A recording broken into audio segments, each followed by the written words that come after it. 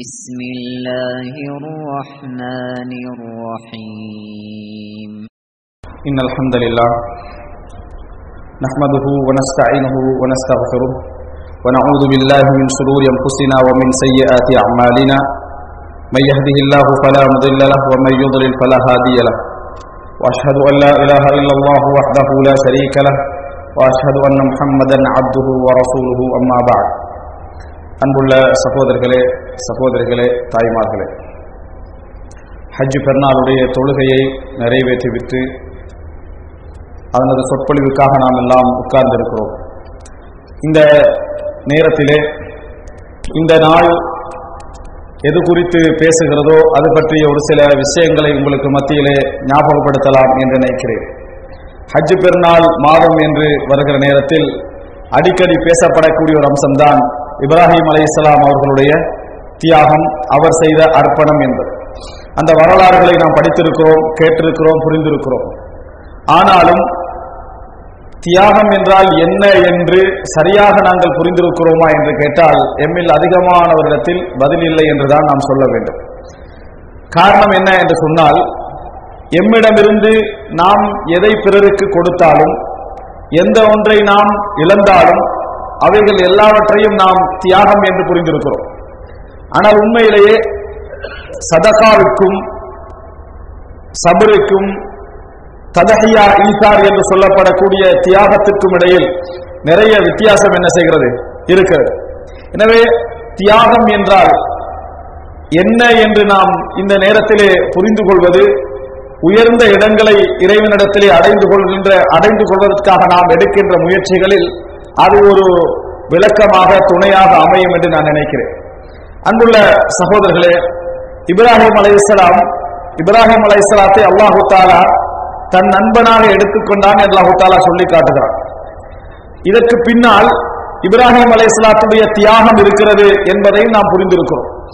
இப்ராஹிம் அலைஹிஸ்ஸலாம் அவர்கள் செய்த அந்த செயல்பாடுகளை எல்லாம் நாம் எடுத்து பார்க்கிற நேரத்தில் ஏனையவர்களுடைய வாழ்க்கை இல்லாத சில விஷயங்களை நாம் என்ன செய்கிறோம், அந்த வாழ்க்கையிலே காண்கிறோம். அது என்ன என்று நாம் அறிந்து கொண்டோம் என்று சொன்னால் தியாகம் என்பதை நாம் தெளிவாக என்ன செய்வோம், புரிந்து கொள்வோம். உதாரணமாக ரசூலுல்லாஹி ஸல்லல்லாஹு அலைஹி வஸல்லம் அவர்களிடத்திலே தர்மத்தில் சிறந்த தர்மம் என்ன என்று ரசூலுல்லாஹி ஸல்லல்லாஹு அலைஹி வஸல்லம் அவர்களிடத்திலே கேட்கப்படுகிறது. இப்ப தர்மம் என்றால் என்ன என்று கேட்டால் நாம் சொல்லிவிடுவோம். தர்மம் என்றால் பிறருக்கு நாம் என்ன செய்தல், ஒரு உதவியை செய்தல் என்று நாம் சொல்லிவிடுவோம். ரசூலுல்லாஹி ஸல்லல்லாஹு அலைஹி வஸல்லம் அவர்களிடத்திலே சிறந்த தர்மம் என்ன என்று கேட்கப்படுகிறது. நாம் எதை தவறான தர்மம் என்று விளங்கி வைத்திருக்கிறோமோ அதைத்தான் ரசூலுல்லாஹி ஸல்லல்லாஹு அலைஹி வஸல்லம் அவர்கள் சிறந்த தர்மம் என்று சொல்லுவதை நாம் என்ன செய்கிறோம், பார்க்கிறோம்.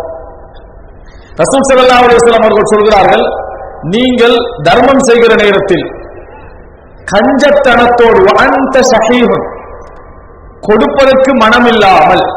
முதல் நிபந்தனை என்ன, சிறந்த தர்மம் எது, கொடுக்கிறதுக்கு மனசே என்ன இல்லை, கொடுக்கிறதுக்கு மனதே இல்லாமல் வதமுலுல் கினா, அதாவது பொருளாதாரத்தை ஆசை வைத்த நிலையில் இது போவதே என்கின்ற ஆசை, இந்த இது நம்மளை விட்டு போவதே என்கின்ற அந்த ஆசை இருக்கிற நிலையில் வதக்ஷல் ஃபக்ர், இது போனா வறுமையாகிருமோ என்கின்ற ஒரு அச்சமும் ஒரு கேள்வியும் இருக்கிற நிலையில் நாலாவது சொல்கிறார்கள், எந்த நிர்பந்தமும் இல்லாமல்.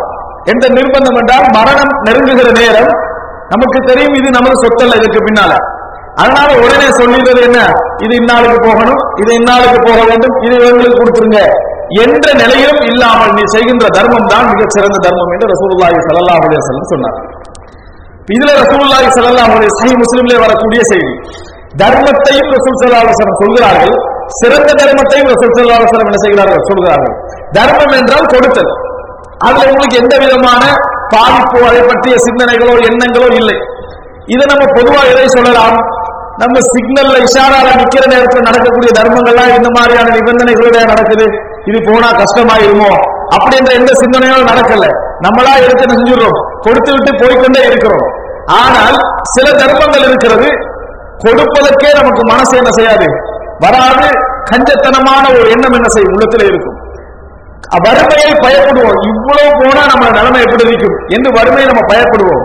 அது போவதை பார்த்தால் மிகவும் ஆசையாகவே இருக்கும், செல்லா காசாக இருக்காது, ஒரு பெருமதியான ஒரு அம்சமாக இருக்கும். நிர்பந்தமும் இருக்காது. கொடுத்துத்தான் ஆக வேண்டும் என்ற நிர்பந்தம் இருக்காது. நோய் இருந்தா தர்மம் செய்யறது, கஷ்டத்துல இருந்தா தர்மம் செய்யறது, ஆபத்துல தர்மம் அப்படி இல்லை. எதுவுமே உங்களுக்கு எந்த நிர்பந்தமும் இல்லை.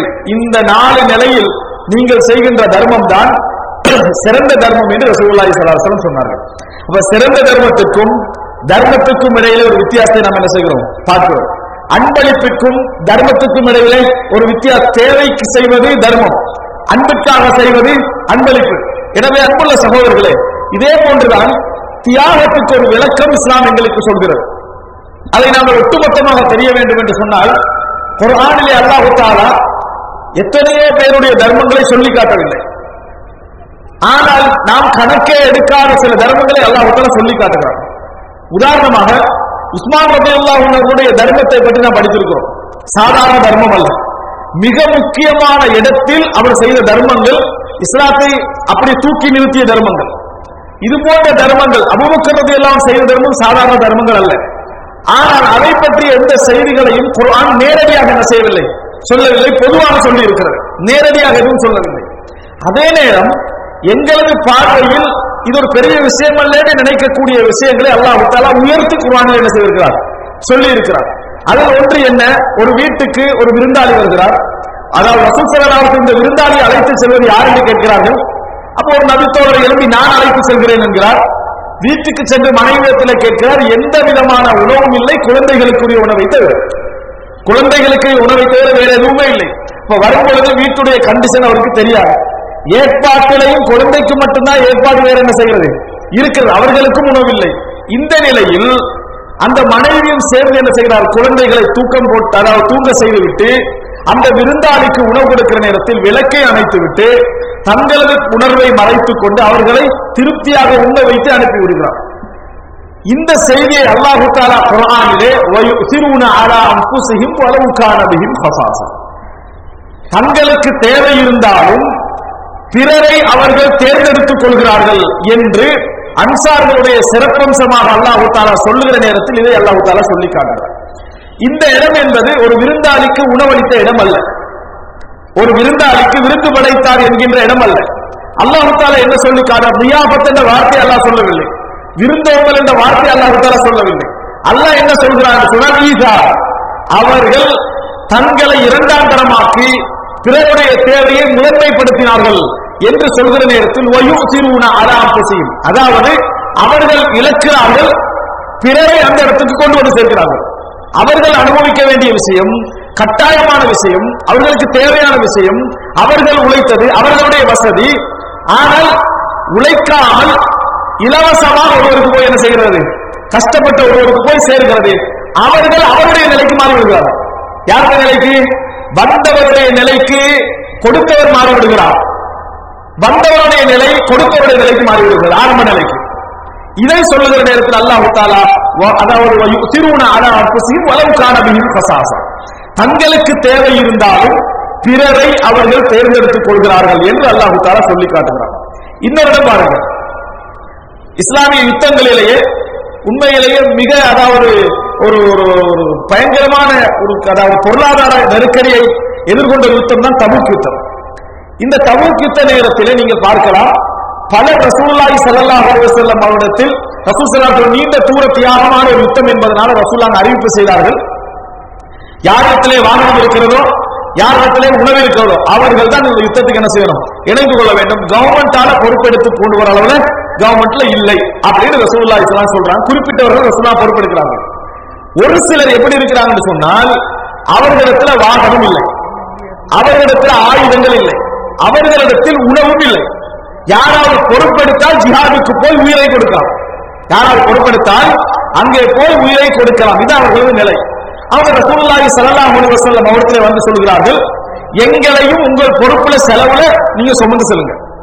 உங்களோட செலவுல, அதாவது என்ன, உங்கள் செலவில் நாங்கள் சாகிறோம், உங்களோட செலவு நாங்க உயிரை என்ன செய்யறோம், நீக்கிறோம். வாகனம் நீங்க, செலவு நீங்க, எங்களுக்கு வசதி எதுவுமே இல்லை, ஆனா அழைத்து செல்லுங்க ரசூலுல்லாஹ் நிர்பந்திக்கிறாங்க. ரசூலுல்லாஹி ஸல்லல்லாஹு அலைஹி வஸல்லம் சொல்றாங்க, லா அஜிது மா அஹ்மிலுக்கும் அலை, உங்களை அழைத்து செல்லக்கூடிய வசதி என்ன இல்லை என்று ரசூலுல்லாஹ் அவர்களை திருப்பி விடுகிறார்கள். அந்த நேரத்தில் ரசூல் ஸல்லல்லாஹு அலைஹி வஸல்லம் அவர்கள் திருப்பி அனுப்பிய நேரத்தில் பொருளாதார வசதி இல்லாதனால்தான் நமக்கு இதில் கலந்து கொள்ள முடியவில்லையே என்று அவருடைய வேதனை கண்ணீராக என்ன செய்கிறது, வடிகிறது. கண்ணீர் மல்க திரும்பி செல்கிறாங்க. அல்லாஹ் தஆலா குர்ஆனிலே வசனம் இறக்குகிறான், இவர்கள் மீதும் குற்றம் இல்லை. ஹத்தா இதாமா அத்தவுக, உங்களிடத்திலே வந்து எங்களையும் சுமந்து செல்லுங்கள் என்று சொன்ன நேரத்தில் குல்தலா அஜிதுமா அஹ்மிலுக்கும் அலைஹி தவல்லவ் வஅயுனுஹும் தஃபீது மினத் தம்இ ஹஸனன் அல்லா யஜிது மா யுன்ஃபிகூன். அல்லாஹ் தஆலா சொல்லி காட்டுறார், நபியே உங்களிடத்திலே வந்து எங்களையும் சுமந்து செல்லுங்கள் என்று சொல்கின்ற நேரத்தில் எங்கள்கிட்ட பொருளாதாரம் இல்லையே என்று சொன்ன நேரத்தில் கவலையோடு கண்ணீர் மல்க திரும்பி சென்றார்களே, அவர்கள் மீதும் குற்றம் கிடையாது. அல்லாஹ் தஆலா ஜிஹாதுக்கு சென்ற எத்தனையோ பேரை சொல்லாமல் இல்லாமையிலும் அழுதவர்களை அல்லாஹ் தஆலா என்ன செய்கிறார், சொல்லி காட்டுவதை நாம் என்ன செய்கிறோம், பார்க்கிறோம். இதைத்தான் குர்ஆன் என்ன செய்கிறது, ஈசார் தியாகம் என்ற இடத்துக்கு சொல்வதை நாம் பார்க்கிறோம். நபித்தோழர்களும் நாங்களும் மிகப்பெரிய வித்தியாசம் அடைகின்ற இடம் எது தெரியுமா? இந்த இடம்தான். நபித்தோழர்கள் நாங்களும் மிகப்பெரிய வித்தியாசம் அடைகின்ற இடங்கள் தான். நாங்களும் தர்மம் செய்ய முடியும், கொடுக்க முடியும், இழக்க முடியும். ஆனால் கேட்டு வரக்கூடிய நிலைக்கு நாங்கள் மாறி அவர் நமது நிலைக்கு வர அளவுக்கு நம்ம என்ன செய்ய மாட்டோம். ஒரு நாளும் எங்களால் அந்த இடத்தை அடைவது ஒரு போராட்டம் முடியும், ஆனால் ஒரு போராட்டம். நாங்கள் பார்க்கிறோம், சஅத் ரலியல்லாஹு அன்ஹு அவர்கள் இஸ்லாத்தை ஏற்றது 31 வயதிலே, இஸ்லாத்தை ஏற்றது 31 வயதிலே, மரணித்தது 37 வயதிலே. மொத்தம் எத்தனை வருடங்கள் இஸ்லாத்தில் வாழ்ந்திருக்கிறார்கள்? 6 வருடங்கள். ரசூலுல்லாஹி ஸல்லல்லாஹு அலைஹி வஸல்லம் அவர்களுக்கு மதீனாவிலே அடைக்கலம் கொடுத்து அந்த தலைமைத்துவ பதவி அப்படி அவருக்கு ரசூல் ஸல்லல்லாஹு அலைஹி வஸல்லம் அவர்களுக்கு கொடுத்து முழுமையான பாதுகாப்பெல்லாம் கொடுத்து கடைசியிலே வாக்கை நிறைவேற்றலில் ரசூலுல்லாஹி ஸல்லல்லாஹு அலைஹி வஸல்லம் அவர்களுடைய மடியிலே ஸஅத் இப்னு முஆத் அவர்கள் மரணித்தார்கள். மரணிக்கிற நேரத்தில் ரசூல் ஸல்லல்லாஹு அலைஹி வஸல்லம் சொன்னார்கள், ஜஸாக்கல்லாஹு கைரன் மின் சய்யிதி கௌம் லகத் அன்ஜஸ்த மா வஅத்த ரப்பக் வ லா யுன்ஜிதன்னல்லாஹு மா வஅதக். ஒரு சமூக தலைவர் என்ற அடிப்படையில் அல்லாஹ் உங்களுக்கு நல்ல கூலி தரட்டும். நீங்கள் இறைவனுக்கு அளித்த வாக்கை நிறைவேற்றினீர்கள், அல்லாஹ் தஆலா உங்களுக்கு அளித்த வாக்கை அல்லாஹ் நிறைவேற்றுவான் என்று ரசூல் ஸல்லல்லாஹு அலைஹி வஸல்லம் சொன்னார்கள். அவர் ஸஅத் இப்னு முஆத் மதீனாவிலே மரணிக்கிற நேரத்தில் 6 வருடங்கள் இஸ்லாத்தில் இருந்தார்கள். இஹ்தஸலஹு அர்ஷுர் ரஹ்மான், அல்லாஹ்வுடைய அர்ஷ் அவருக்காக அசைந்தது என்ற செய்தியை நாம் என்ன செய்கிறோம், பார்க்கிறோம். 6 வருடம் தியாகம் என்பதை நாம் பார்க்கிற நேரத்தில் நாம் எவ்வளவு செய்தோம் என்பதல்ல, எப்படி செய்தோம், எந்த சூழ்நிலையில் செய்தோம் என்பதில் தான் தியாகம் என்கின்ற ஒன்று இருப்பதை நாங்கள் புரிந்து கொள்ள வேண்டும். அல்லாஹ் தஆலா இந்த சந்தர்ப்பத்தை ஒவ்வொருவருக்கும் ஒவ்வொரு பொழுதிலும் தருவார். சாதாரணமாக நமக்கு பொருளாதாரமே இல்லாத நிலையிலும் கூட ஒரு நோயை அல்லாஹ் தஆலா சில பொழுது தந்திருப்பான். அய்யூப் அலைஹிஸ்ஸலாம் நோயால் பல காலங்கள் கஷ்டப்பட்டார்கள். அந்த நோயுடைய நேரத்தில் நீங்கள் இறைவனை பற்றி நினைக்கக்கூடிய நல்ல எண்ணம், ஒரு நாள் 2 நாள் அல்ல, பல வருடங்கள் ஒரு நோய் உங்களை தொற்றி அதனால் நீங்கள் அவஸ்தைப்பட்டு மக்களால் புறக்கணிக்கப்பட்டு வேதனை அடைகிற நேரத்தில் நீங்கள் பொறுக்கின்ற பொறுமை இருக்கிறது, அது தியாகம். அது என்ன தியாகம்? ரசூல் ஸல்லல்லாஹு அலைஹி வஸல்லம் சொல்லி காட்டினார். செய்த ஒரு பெண்மணி வந்து சொல்கிறார், அல்லாஹ்வின் தூதரே, இன்னி உஸ்ரா, எனக்கு ஃபிட் வந்து நான் என்ன செய்கிறேன், கீழே விழுந்து விடுகிறேன், எனக்கு இதை குணமாக்க அல்லாஹ்விடத்தில் துஆ கேளுங்கள். ரசூலுல்லாஹ் சாய்ஸ் கொடுத்தாங்க. நீங்கள் விரும்பினால் நான் துஆ கேட்கிறேன், அல்லாஹ் தஆலா உங்களை குணப்படுத்துவார். இது இயல்பானது. நீங்கள் விரும்பினால் இன்ஷித்தி சபர்த்தி வலக்கில் ஜன்னா, விரும்பினால் பொறுத்துக் கொள்ளுங்கள், இந்த பொறுமை உங்களை சொர்க்கத்தை கொண்டு போய் சேர்க்கும். அவங்க என்ன சொன்னாங்க? அஸ்பிர், நான் பொறுத்துக் கொள்கிறேன், பெண்மணி நான் பொறுத்துக் கொள்கிறேன், ஆனால் எனக்கு இந்த மாதிரி விழுகிற நேரத்தில் ஆடை அகல்கிறது, அந்த மாதிரி நடக்காமல் துஆ கேளுங்கள் என்று ரசூலுல்லாஹி ஸல்லல்லாஹு அலைஹி வஸல்லம் துஆ கேட்டார்கள். பார்க்கிறோம். இம்ரான் இப்னு ஹுசைன் ரலியல்லாஹு அன்ஹு அவர்கள் சஹீஹ் முஸ்லிமிலே வரக்கூடிய செய்தி, அவரை பார்த்துத்தான் ரசூலுல்லாஹி ஸல்லல்லாஹு அலைஹி வஸல்லம் சொன்னார்கள், இம்ரானே, நீங்கள் நின்று தொழ விரும்பினால் முடியும் என்றால் நின்று தொழுங்கள், முடியாவிட்டால் உட்கார்ந்து தொழுங்கள், முடியாவிட்டால் சாய்ந்து தொழுங்கள் என்று சொன்னார்கள். ஏன் சொன்னார்கள் தெரியுமா? 30 வருட காலம் மூல நோயால் பாதிக்கப்பட்டிருந்தார். பவாசி எத்தனை வருட காலம்? 30 வருட காலம் மூல நோயால் அவர் பாதிக்கப்பட்டிருந்தார். பின்பக்க உபாதையால் பாதிக்கப்பட்டிருந்தார். இருக்க முடியாது, நிற்க முடியாது, 30 வருடங்கள்.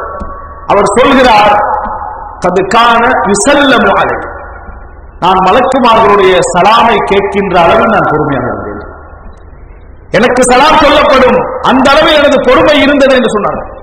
ஒரு நாள் நான் பச்சை குத்தி கொண்டேன், இந்த நோய்க்காக வேண்டி ஏதாவது ஒரு மருத்துவம் செய்ய பச்சை குத்தி கொண்டேன், அந்த சலாம் ஓசைகள் எனக்கு கேட்கவில்லை, அதை விட்டு விட்டேன். திரும்பியும் அந்த ஓசைகளை நான் என்ன செய்தேன், கேட்க ஆரம்பித்தேன் என்று சொல்கிறார்கள். அன்புள்ள சகோதரர்களே, நினைத்து பாருங்கள், அல்லாஹ் ரப்புல் ஆலமீன் இந்த உலகத்தில் நாம் எந்த இடத்தில் எப்படி எந்த சூழலில் அதை செய்கிறோம் என்பதை அல்லாஹ் தஆலா பார்க்கிறார். அதற்கு அல்லாஹ் தஆலாவிடத்தில் எந்த விதமான கணக்கும் கிடையாது. எவ்வளவு என்ற கணக்கு அல்லாஹ்விடத்தில் என்ன செய்யாது, கிடையாது. எந்த சூழ்நிலையில் நீங்கள் செய்கிறீர்கள் என்பதுதான் அல்லாஹ்விடத்திலே கணக்காக இருக்கிறது என்பதை நாம் என்ன செய்ய வேண்டும், புரிந்து கொள்ள வேண்டும். எனவே அன்புள்ள சகோதரர்களே, தியாகம் என்பதற்கு நாம் உயிர்களை கொன்று நம்மை இழந்து இப்படித்தான் தியாகம் செய்ய வேண்டும் என்பதல்ல. அல்லாஹ் தஆலா நமக்குரிய சந்தர்ப்பங்களை அல்லாஹ் தஆலா அவ்வப்போது தருகிறான். பல சூழ்நிலைகளை அல்லாஹ் தஆலா ஏற்படுத்துகிறான். இதனால் தான் நபி அவர்கள் சொன்னார்கள், ருப்ப அஷ்அஸ மத்ஃபூஇன் பில் அப்வாபி லவ் அக்ஸம அலல்லாஹி லஅபர. எத்தனையோ பேர் வீட்டு வாசல்களிலே கதவுகளிலே தட்டுகிற நேரத்தில் கதவை திறந்த உடனே அவர்களை பார்த்து நீங்க விரட்டுவீர்கள். கோலங்களை பார்த்து விரட்டி விடுவீர்கள். ஆனால் அல்லாஹ்வின் மீது ஆணையாக இப்படி நடக்கும் என்று அவர் சத்தியம் பண்ணினால் அல்லாஹ் அந்த சத்தியத்தை நிறைவேற்றி வைப்பார். அப்படிப்பட்ட மக்கள் உங்களிலே என்ன செய்கிறார்கள், இருக்கிறார்கள் என்று சொல்லி ரசூலுல்லாஹி ஸல்லல்லாஹு அலைஹி வஸல்லம் அவர்கள் சொல்லி காட்டினார்கள். இன்ன மின்கும் ரிஜால், உங்களிலே சில மக்கள் இருக்கிறார்கள், லவ் சஅலூகும் தீனாரன் அவ் திர்ஹமன் லம் துஹும், உங்களிடத்தில் ஒரு தீனாரையோ திர்ஹத்தையோ கேட்டால் நீங்கள் கொடுக்க மாட்டீர்கள். வல்லாஹி லவ் சஅலுல்லாஹல் ஜன்னத லஅதாஹும், அல்லாஹ்விடத்தை அவர்கள் சொர்க்கத்தை கேட்டால் அல்லாஹ் கொடுத்துருவான். அப்படிப்பட்ட மக்கள் உங்களுக்கு மத்தியிலே என்ன செய்கிறார்கள், வாழ்கிறார்கள் என்று ரசூலுல்லாஹி ஸல்லல்லாஹு அலைஹி வஸல்லம் சொன்னார்கள். எனவே அன்புள்ள சகோதரர்களே, தியாகம் என்பது நாங்கள் எந்த இடத்தில் எப்படிப்பட்ட சூழ்நிலையில் அதை முற்படுத்துகிறோம் என்பதில் தான் என்ன செய்கிறது இருக்கிறதே தவிர, எதை செய்கிறோம், தர்மம் செய்கிறோம், கொடுக்கிறோம், வாங்குகிறோம் என்பதில் என்ன இல்லை என்பதை நாங்கள் புரிந்து கொள்ள வேண்டும். அல்லாஹ் ரப்புல் ஆலமீன் இந்த மார்க்கத்தை சிறந்த முறையில் புரிந்து அதனது உச்சகட்ட நன்மைகளை செய்து சொர்க்கத்தை அடைந்த மக்களாக அனைவரையும் ஆக்கியல் புரிவானாக. ஹதா மா இன்தி வல் இல்மு இந்தல்லாஹ் வ அகூலு கௌலி ஹாதா வ அஸ்தக்ஃபிருல்லாஹ லி வ லக்கும்.